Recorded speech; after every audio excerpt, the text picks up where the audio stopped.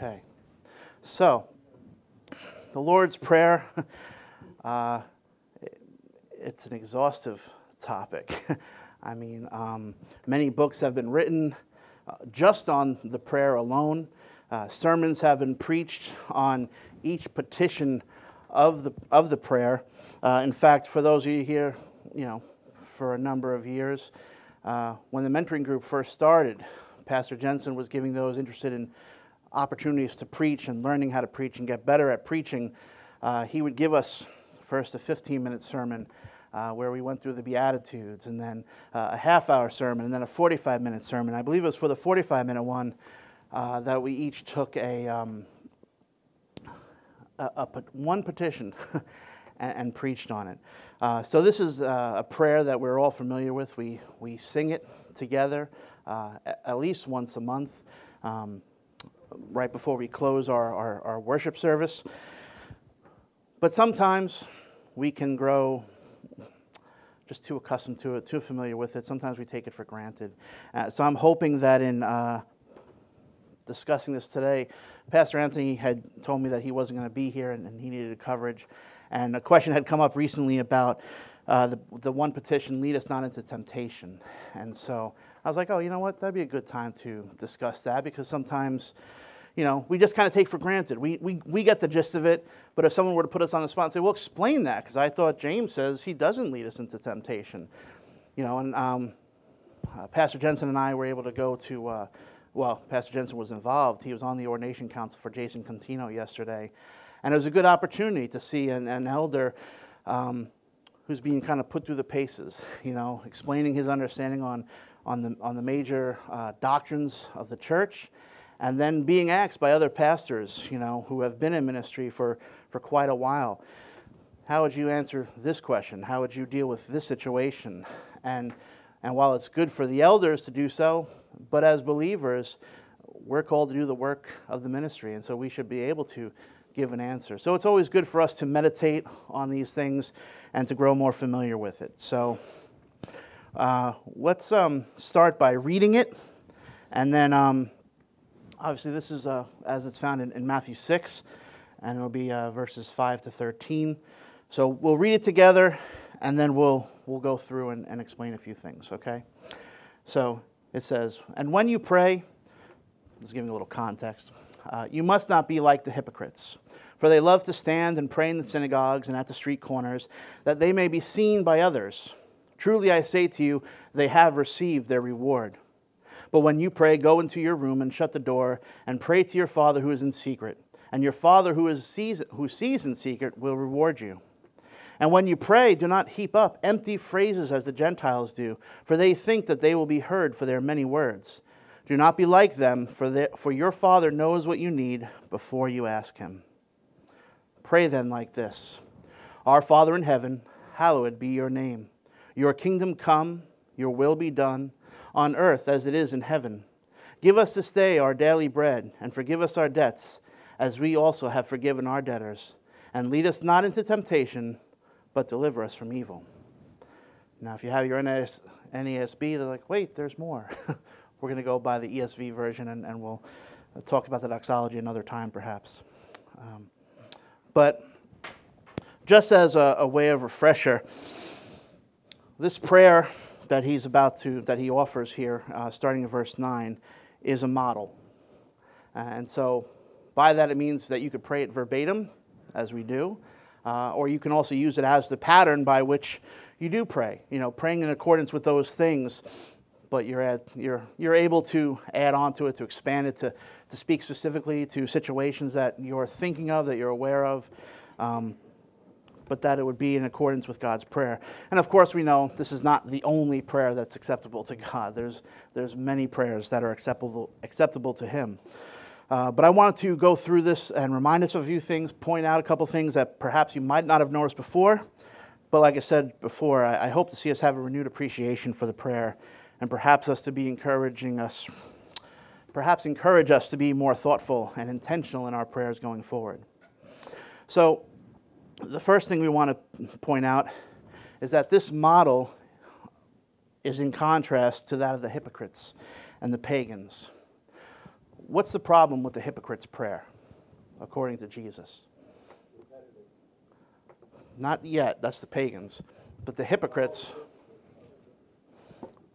what's wrong with their prayer? What? What's wrong with their prayer? Is it because they pray in public? Are we not to pray in public? No. What's the problem? Right. What's their motivation? To be seen, right? They're interested in being seen by men. They're more interested in their reputation than their relationship with God. They're more interested in their reputation than reality. And pagans, on the other hand, what's their error? Repetitive. Is it wrong to repeat our prayers? I mean, we can persist in prayer, right? We can pray for the same thing over and over again. But what's he talking about here when he says, heap up empty phrases as the Gentiles do? What would be under the umbrella, do you think, of an empty phrase? 2 5 Our Fathers, 2 Hail Marys. There you go. That's certainly one of them. There were those, I think of, Elijah on Mount Carmel with the prophets, right, of Baal. And they're going on, and oh, Baal, hear us. And they're cutting themselves. They're doing everything, hoping that if they continue long enough and loud enough, that surely Baal will answer. And by contrast, how does Elijah pray? Short and to the point, and God answers immediately.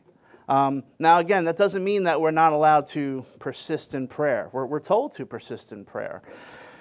But to just think superstitiously, if I say this X amount of times, and you kind of got to my next question, because I was going to ask the hypocritical prayer and the pagan prayer, do we still see that today? And how do we see it? What are some examples? Jerry just mentioned one.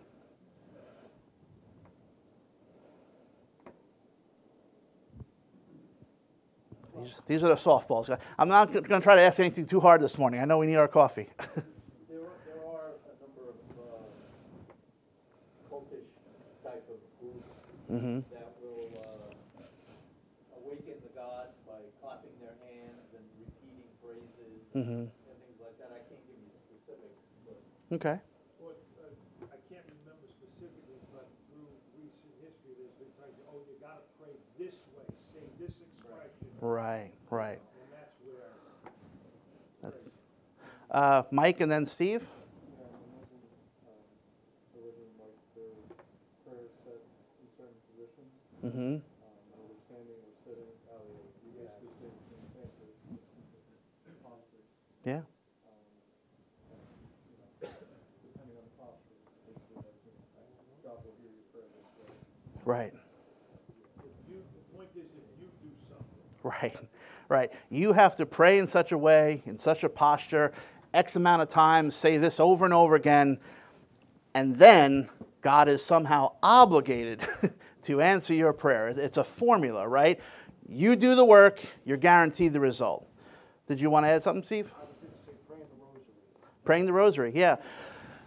It's interesting because our Catholic friends, who we seek to minister to, because a lot, their gospel has come into something that's far more works-based, It sounds a lot like the Mormons, like after you've done all you can do, then grace will be applied. But they think they have this grace infused, but they lose it and have to restore it.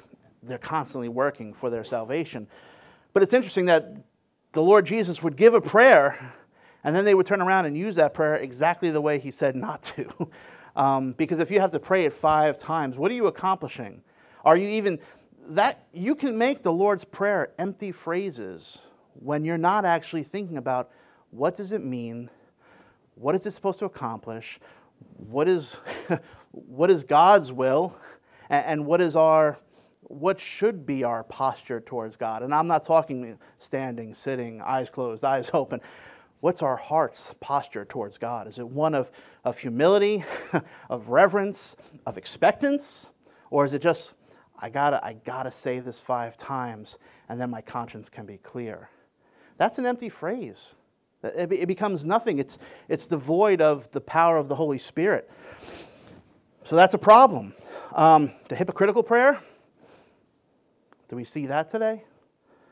We're not sure if we see it or not. Sometimes we assume it when we see a politician praying, right? But do we ever get concerned about our prayers being hypocritical? If you're willing to pray when called upon, if pastor says, oh, so-and-so, can you pray? I'd love to, pastor, and we pray. But then if you go home and your wife's like, can you pray? No. There's hypocrisy in that, right?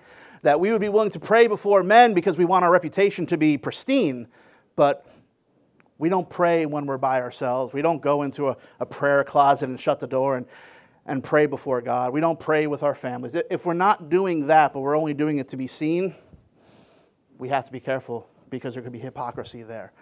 We have to be mindful of our heart attitude. The Gentiles, the heaping up empty phrases. Mr. Tina. I can't remember the verse if there is one, but we're not supposed to address people as father, Mm-hmm. correct? The- Wasn't there a verse where Jesus said that? Yes. It says, call no one father, for you have one father, right? So that means we don't call dad, dad. We don't call father, father. What do you think he's saying there when he talks about that? Well, father is reserved for an heavenly father, that title, that Mm-hmm. address. Mm-hmm. I guess that's what it means. Don't be calling the pastor of the church father or... Mm-hmm. I think there's a lot of times in Catholic Church, they say fathers and priests. Right. And that, Yeah. It is strange how specific prohibitions offered by Christ himself is totally disregarded in what would they say is an established religion and faith, right? The Catholic Church takes that, and for some reason they find a reason to disregard that. Now, we still call our dads father, right? The context matters. When we think about hermeneutics, right? How do we interpret Scripture? You know, when he says, well, don't call anyone father, but like, but aren't we supposed to? Aren't we supposed to call our dad father? Paul himself says you don't have many spiritual fathers, and he references himself as a spiritual father to people in the church. Would it be the elevation in your mind of someone to a certain level that Mm-hmm. you're then addressing them in that way? Mm-hmm. I think that's what Yeah. prohibits. If I'm wrong, that's No, you're right there. Talking about this elevation of people. Respecter of persons. What you have in keep in mind, part of hermeneutics, right? Hermeneutic, right? If you've ever met them, what happens is we have to look at the historical context. What does this mean to the original audience? Who were they calling father? You know, they're looking to Father Abraham, but they also have the habit of famous rabbis, people of high standing. Oh, the fathers said this. I mean, we talk about the early church fathers. Are we disregarding what God says? Or for them, remember what Jesus said. You know, you have set aside the commandment of God for the tradition of men. And these men were the men they called the fathers. These are the fathers, and fathers are titles of authority, of influence. And you should honor your father. Jesus is trying to remind them, you have one Father. Remember him, right? And don't elevate anyone else to that status where you take the Word of God and you put your tradition right alongside it. The Jews did it. We see it done today. They elevated themselves too by Yes. recognizing it as their father because they considered themselves better. Yeah. We're the Jews. Yeah. We have Abraham as our father. And what did John the Baptist say? He could turn these rocks into children of Abraham, and praise God he did, right? He took our stony hearts and made us heirs of the promise that was given to Abraham. So we have to keep in mind the context, you know, when it comes to fathers. Empty phrases. There are people who think you need to have a prayer tongue, a prayer language to be heard by God. They don't even know what they're saying, right? So there's a question there. Are they falling into the trap that Jesus warns them against? Don't think by babbling and repeating empty phrases that you'll be heard by God because of your many words. So this model of prayer, Jesus starts out by giving us the contrast, giving us the don't do this, because they're still around today. It's still possible to pray hypocritically today. It's still possible to get into the habit of thinking, if I just pray this way, if I pray this formula, if I pray this many times, then surely God will hear me and answer. And again, it's both of these are man-centered rather than having a heart that's directed towards God. So let's move on. Just on the thought, right? Yes, sir. The phrases that the Gentiles are praying, right? Mhm. They're praying to other gods. Yeah. So, I mean, that's probably even a bigger issue, right? The That's Jews part- are the ones that are praying to our Lord. Right. The Gentiles are praying to whoever they want. Right. That's why they're even more empty than that. Yeah, and that's the original context, is that he's saying, don't be like the Gentiles. We're Gentiles. If we're not Jews by birth, we're Gentiles. But the Gentiles of their day, the gods of, that Rome worship. The Christians were called atheists because they didn't worship their gods. They only worship this one God. They don't worship all our gods. They don't believe in God, right? Not our gods. And so, yes, they're praying. They're praying to Baal. They're praying for Zeus, Jupiter, all these different, the pantheon of gods. And it's empty. It's devoid of any truth. But they have their own rituals and formulas and praying all these various things, expecting that they'll be heard. So you're right. He's talking about the Gentiles. He's talking about pagans. He's talking about prayers to false gods. But when we pray the same way, we're praying like the Gentiles still do. And so we want to be careful that we're not falling into that trap, even if it looks different. When I'm outside the abortion mill, I say, people used to, sacrifice their children to Molech. And we say, how primitive, how barbaric that you would sacrifice your child on an altar thinking that'll make the rain fall or you have victory over your enemies. They're worshiping false gods. What's changed today? Just the God that they're worshiping. Now it's clearly just about self. I mean, even when they're worshiping false gods, they're ultimately seeking to have their own desires fulfilled. They're manipulating the false gods for their own prosperity. So the only thing that's really changed is our methodology. Now we sacrifice them before they even get out of the womb. But the heart attitude is the same. If I kill this human being, things are going to go better for me. So things can change in the modern era and yet remain the same. So we want to be careful because we can still fall into this trap. So moving forward, the prayer of the Christian is to be genuine. Our hearts and our minds are to be directed towards the Lord, and therefore our prayers should reflect that. So he says, pray then like this, and he gives us the model. He gives us the pattern. Our Father in heaven. Stop right there. What does that mean? What can we pull and derive from that phrase? Realizing who you're addressing. Yes. It's relational. Only the believer really can pray this prayer and have it mean anything. Right. As John said, in heaven, they recognize the the position of the Father. Uh-huh. It recognizes it also by hallowing His name. Mm-hmm. Where Don't go too far on me. All right. John Stott point. I'm indebted to, I was reading through this, and again, there's so much material out there. I benefited from reading some stuff from John Stott, William Perkins, a couple other brothers, Craig Blomberg and Marshall, I believe.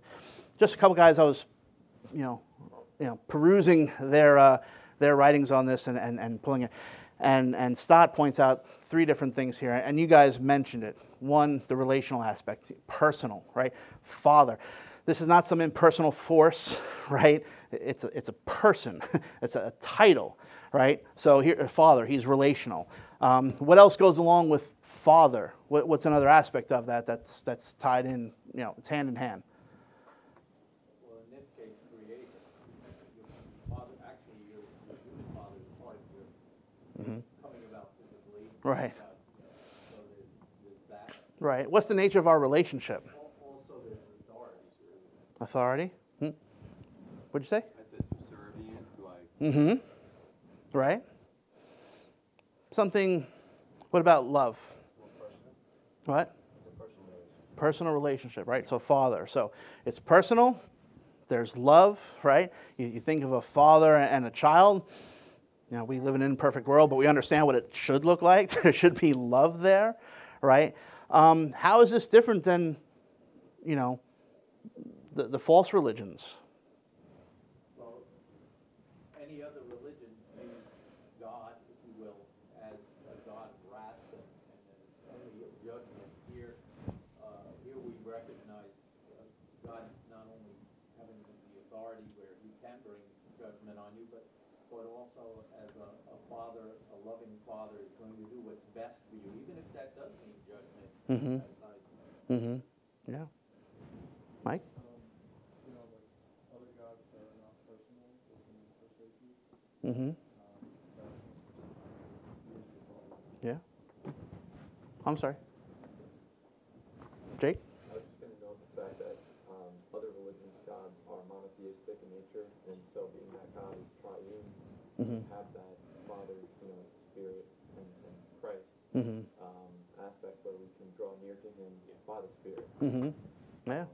And it's like many have said, it's personal. Yeah. Amen. What about in heaven? He's far away, right? Isn't heaven a reference to location? No, right. Oh, I'm sorry. I didn't write that. My apologies. When I was reading this earlier, I was thinking about that one scripture where Jesus said the kingdom of heaven is inside of you as well. And I always thought of it because when you think of heaven, sometimes you think of something that's far away, that's external to you. But there's sort of an external and internal presence as well. So not necessarily. Right. Yeah. Sarah?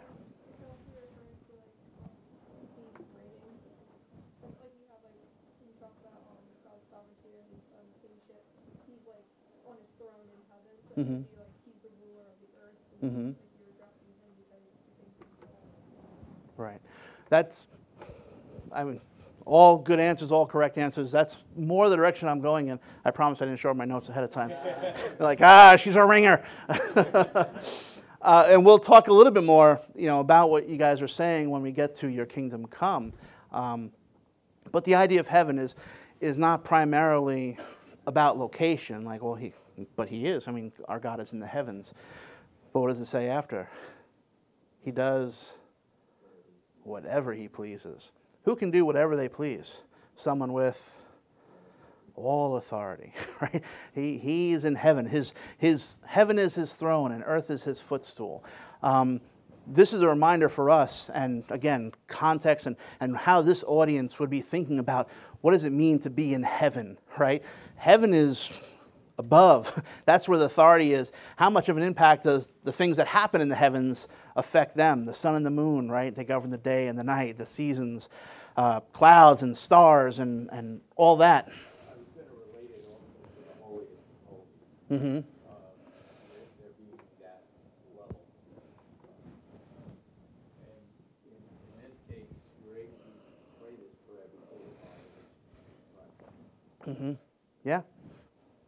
So we have a God who is personal. We have a God who is loving.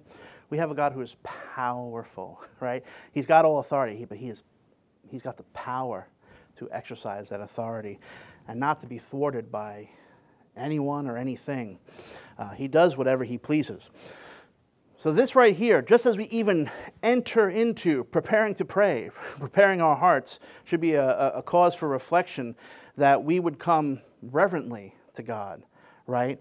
He is God. He is holy. He's powerful. But we also ought to come to him expectantly. How many of us pray because, well, we're going through the motions? Does God hear? Will he answer? We just pray, right? But we're told to come expecting. As was mentioned, our Father, he gives good gifts to his children, right? And we see that taught in Scripture throughout. One more thing before we move on to the first petition. Our. What does that mean? What do you think of when our Father? Where's he going with it? I don't know. Sarah?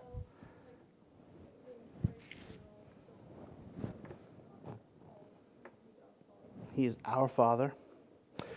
Another, Mike? Right. There's a lot of emphasis today on making Jesus your personal Lord and Savior, right? And he is your personal Lord and Savior. On the one hand, Jesus calls his sheep by name. He knows each one of your names, and he knew it before the foundation of the world. Preordaining you unto salvation, and then calling you by name. So he is personal, right? But it's also corporate. When you are saved, you're not just a lone wolf Christian out on your own. You are part of a family. You're part of a body. You're part of a people. And so this prayer, when we're praying for these things, we're an active part of the body. And we should be praying not just for ourselves, but for each other. Right? And as we go through these petitions, we'll be reflecting on that.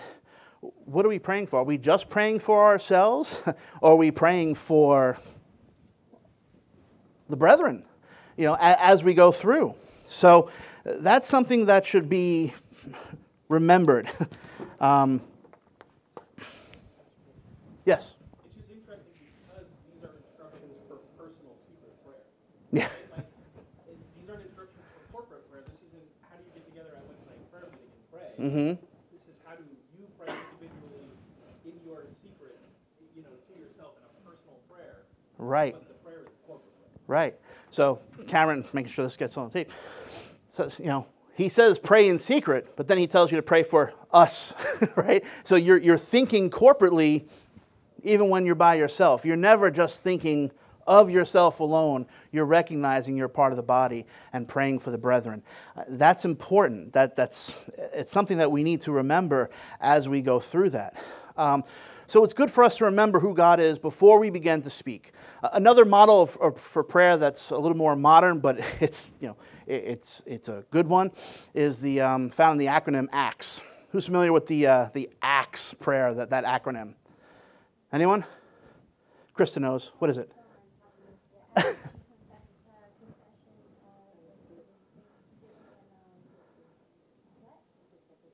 Supplication. Very good. It's a team effort over there. Good job, table. Acts, adoration, confession, thanksgiving, supplication. First we're remembering who God is, and we are adoring him. Then we're confessing our sins before this holy God. And then we're giving thanksgiving for how, first is Acts is just, adoration is just who he is. And then thanksgiving later for what he has done for us personally and in the world. And then eventually we get to us. These things help us to keep in mind our priorities. And I actually want to talk about this prayer next. Is that a hand that's thinking about going up?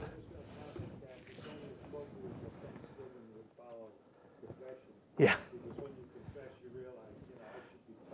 Immediately you need to be thanking him after you're confessing, right? Oh, I tell you, I'm going to have to tell Anthony wait till next week. We'll see. We'll see how fast we can move through this. Something I want to point out, there's a division here, right? You probably have noticed before. The petitions are first concerned with God's glory and then man's needs. Your name, your kingdom, your will. And then give us, forgive us, lead us, deliver us. Man's needs, yes. Man's needs to grow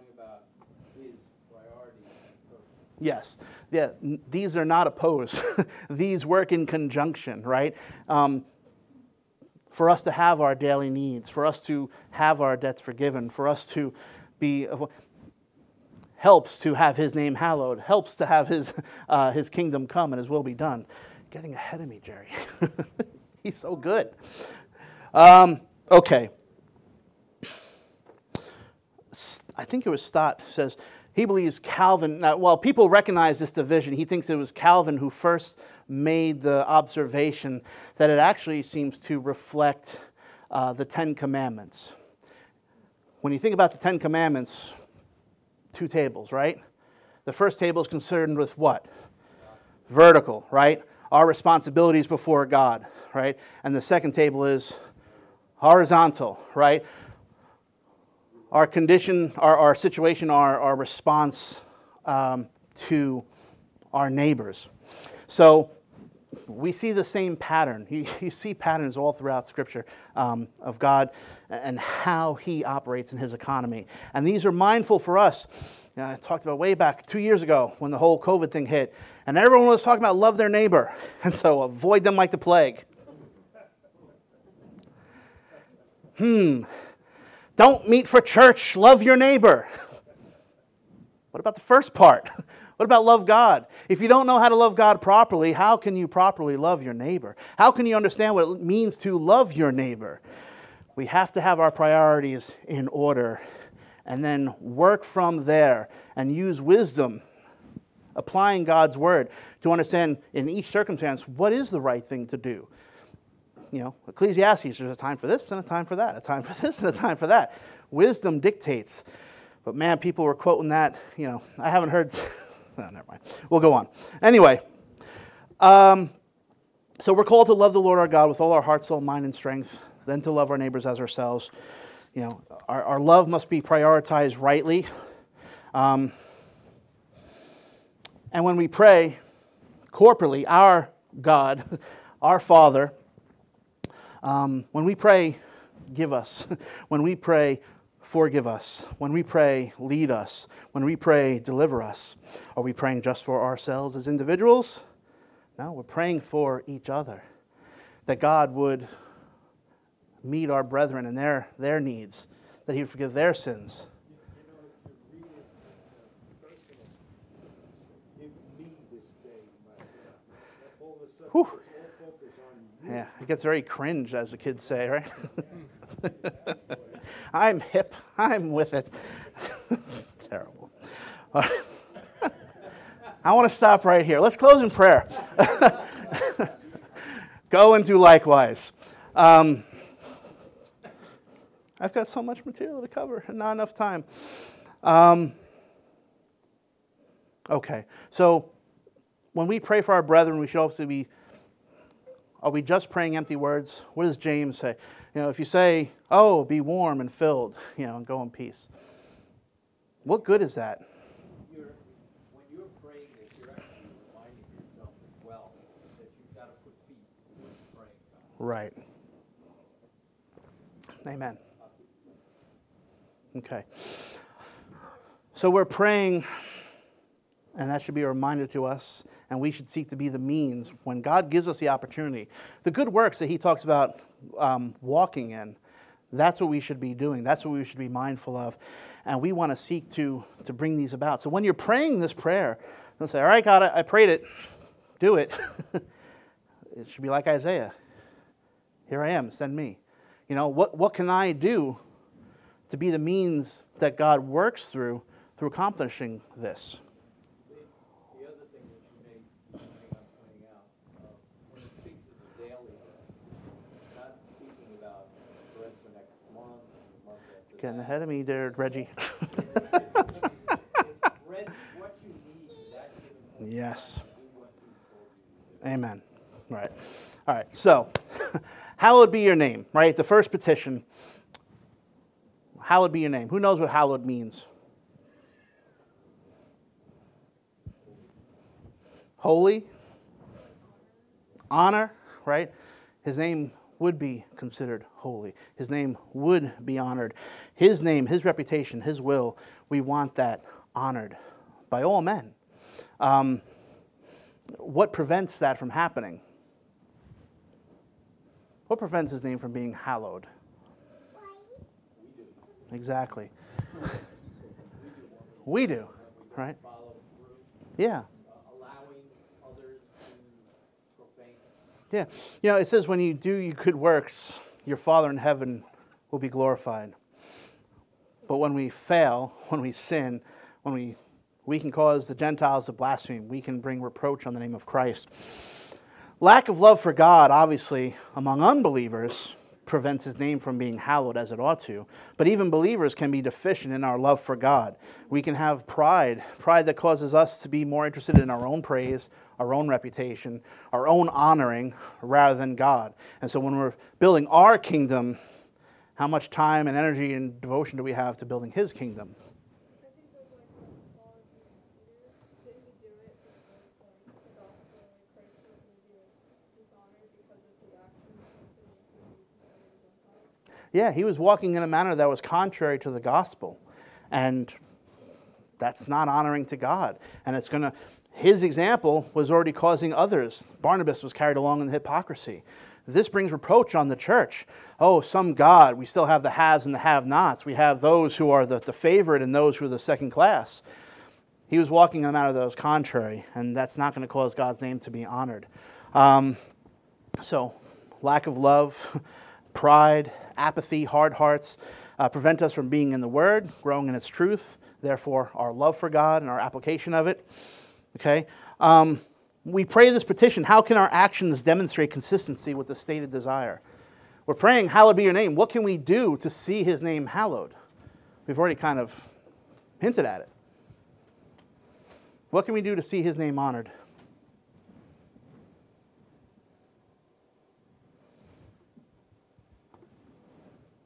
More than just praying for each other, more than just praying for your neighbor, but actually physically, which we've said, physically clothing the naked, feeding the poor, but even more than that, sharing your faith. We want to get practical in our day and age, sharing what we know to be the truth.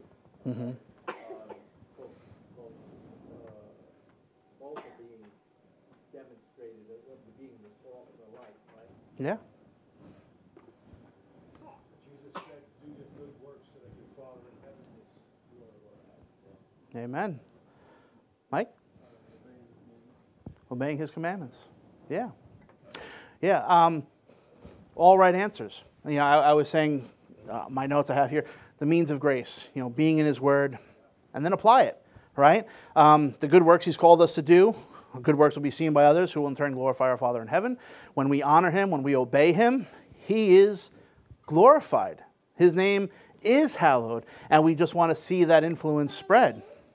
The second petition, your kingdom come. What does that mean? Are we still waiting? Well, the kingdom exists in heaven right now. Mm-hmm. And if we go back to Genesis, right? We were told in Genesis to take dominion, right? And to flourish throughout the earth. Well, we're still called to do that. So we're called to do that. Just as Adam failed to do that, we can do this through Christ who does not fail. And what is existing in heaven and in the kingdom right now is where all praise and glorify him. Everything that's said, done, and is bringing glory to him. So the expectation, if we're to bring that here on earth, we're to be disseminating that same idea throughout everything we do, think, Right. bringing this kingdom Right. on earth. You're getting it. You have all the answers. We've studied this in the mentoring group. We dug into this deep. And it all ties together. So it's hard not to see the spillover. Jason, you had? Nope, changed his mind. So his kingdom, and Jerry was saying this, but like, what does his kingdom mean? What does his kingdom mean? And this is kind of a softball if you guys have been here any length of time, but has it come yet? His reign. And yes, his kingdom has come. So we don't need to pray that prayer anymore. Mission accomplished, right? Should we stop praying that prayer? Progressive. Like his reign is present here now, but we see the effects of it more and more as it progresses and as Christians are active in doing that. Jerry? Is here, is coming here, will be here. Yes, amen. His kingdom means his rule, his reign, right? We have a king. As citizens, we have a king. We have his law, his word. We have what does life look like in the kingdom. And so Jesus says a number of times, the kingdom of God is at hand, right? And if I'm putting out demons, by the power of God, then know that the kingdom has come upon you.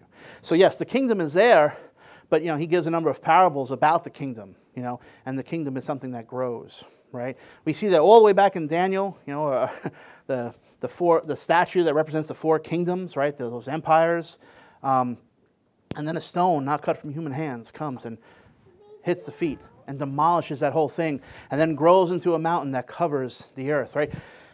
It comes, and this is representing the final kingdom, his kingdom, right? A kingdom that will never be taken away, a kingdom that is given to the saints. We rule and reign with him. And yet it grows, and it grows larger and larger throughout.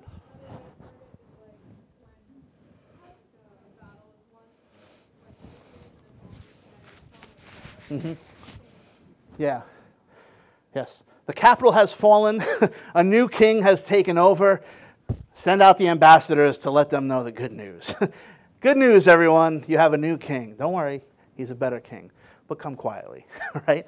And so, yes, his kingdom, his reign, his jurisdiction, that Jesus Christ is ruling and reigning now, and all his enemies are being made a footstool. That's what we're told, right? Jesus says, I have all authority in heaven and earth, therefore go and make disciples of all the nations and, teach them all that I've commanded, baptizing them, all that, right? But it's still spreading. And his kingdom, his influence, his reign is increasing in us and throughout the world. So we're praying for the spread of his reign, that more people would become willing subjects. What part do we play in actually bringing it about? First we pray, right? And we recognize what God has done, and Christ is reigning. But what else can we do to see his kingdom come, continue to grow? We have to live it. We have to live it. Have to live it. What does that mean? Well, our actions, our thoughts, our ways need to be kingdom-minded. Mm-hmm. They, as was said before, obeying the Ten Commandments. Mm-hmm. But it's not just obeying them in like a ritualistic way. Mm-hmm. It's actually taking what those commandments really mean, applying them to our lives, and allowing the Lord to live through us, and in doing so, actively reaching everyday life, everybody around. Right. Right. First and foremost, where do we begin but ourselves? Who are we ultimately responsible for? Whose actions do we have control over? Ourselves. If we want to see his kingdom come, we want to first start with me. Subjecting ourselves to Christ, living according to his statutes within our lives, within the sphere of influence we have. If we have families, we want to be living according to God's ways in our families. If you have businesses, you want to be applying God's principles to your business. If you have influence anywhere, to the best of your ability, you want to bring God's word to bear. You start, obviously, by sharing the gospel, making disciples, and ministering to them that they might understand how they might live as citizens of the kingdom of God, the kingdom of heaven. And we can minister to those in need, those who have not yet bowed the knee, but when we reach out to the community, when we do the ministry of mercy, when we do other things, when we show God's love, we are showing, how we ought to live in accordance with the kingdom, and being the aroma of Christ to them, that they would be drawn, that God would use it, he'd be pleased to use that as the means by which he draws more people to himself through the love that is shown through Christ's people. So that's the part that we have in playing, in bringing this to pass. We got the introduction, we got 2 petitions. I'm going to have to stop. I certainly don't want to rush to this, and I appreciate the interaction and thinking through it. Again, for many of you, this is probably very familiar territory. I'm hoping it's a refresher. I'm hoping it's an encouragement. Perhaps some of you are younger people and stuff. Perhaps this will be somewhat new, but it's good for us to be reminded. It's good for us to have renewed zeal as we go and pray this prayer and pray in accordance with this model. So we're going to stop here, and hopefully Anthony will forgive me if we cut into his week next time. He's not going. He has to. The rest of the verse 14 and 15 says he has to forgive me. So otherwise, no heaven for him, right? So we'll see. I'll either pick it up next week, or if he's got something special for next week, we will return to this and we'll finish it off. Any final questions before we close for prayer and head to worship? Questions or comments? No? Okay, very good. Let's pray. Heavenly Father, we do thank you for this time. We thank you for your word. Lord, we thank you for the gift of prayer. Lord, that you would condescend to speak to your creatures who are rebels, lawbreakers, sinners, that you would offer forgiveness of sins through the shed blood of Jesus Christ, and then take us who are rebels and make us your children. Tell us to call you Father, and to come into your presence with our prayers and petitions, with the promise that you'll hear us and answer us. Lord, that love, that mercy, that grace is more than we can comprehend. But we are grateful. We are thankful. And we pray, Lord, that we would learn to pray rightly. We thank you that you do direct our prayers. We thank you that the Spirit intercedes for us and, Lord, helps us to pray as we ought to. But, Father, we pray, Lord, that your kingdom would come and your will would be done. Father, as we go to worship, we pray that you'd be with Pastor, Lord, that you would anoint him, help him to articulate with power the message that you have for your people. Lord, that those who have not yet bowed the knee, that today might be the day of salvation. For those who are yours, that they would be built up and edified for the work of the ministry. Lord, we pray that everything that is said and done here from this point and for the rest of the day would honor and glorify you. It's in Christ's name we pray. Amen.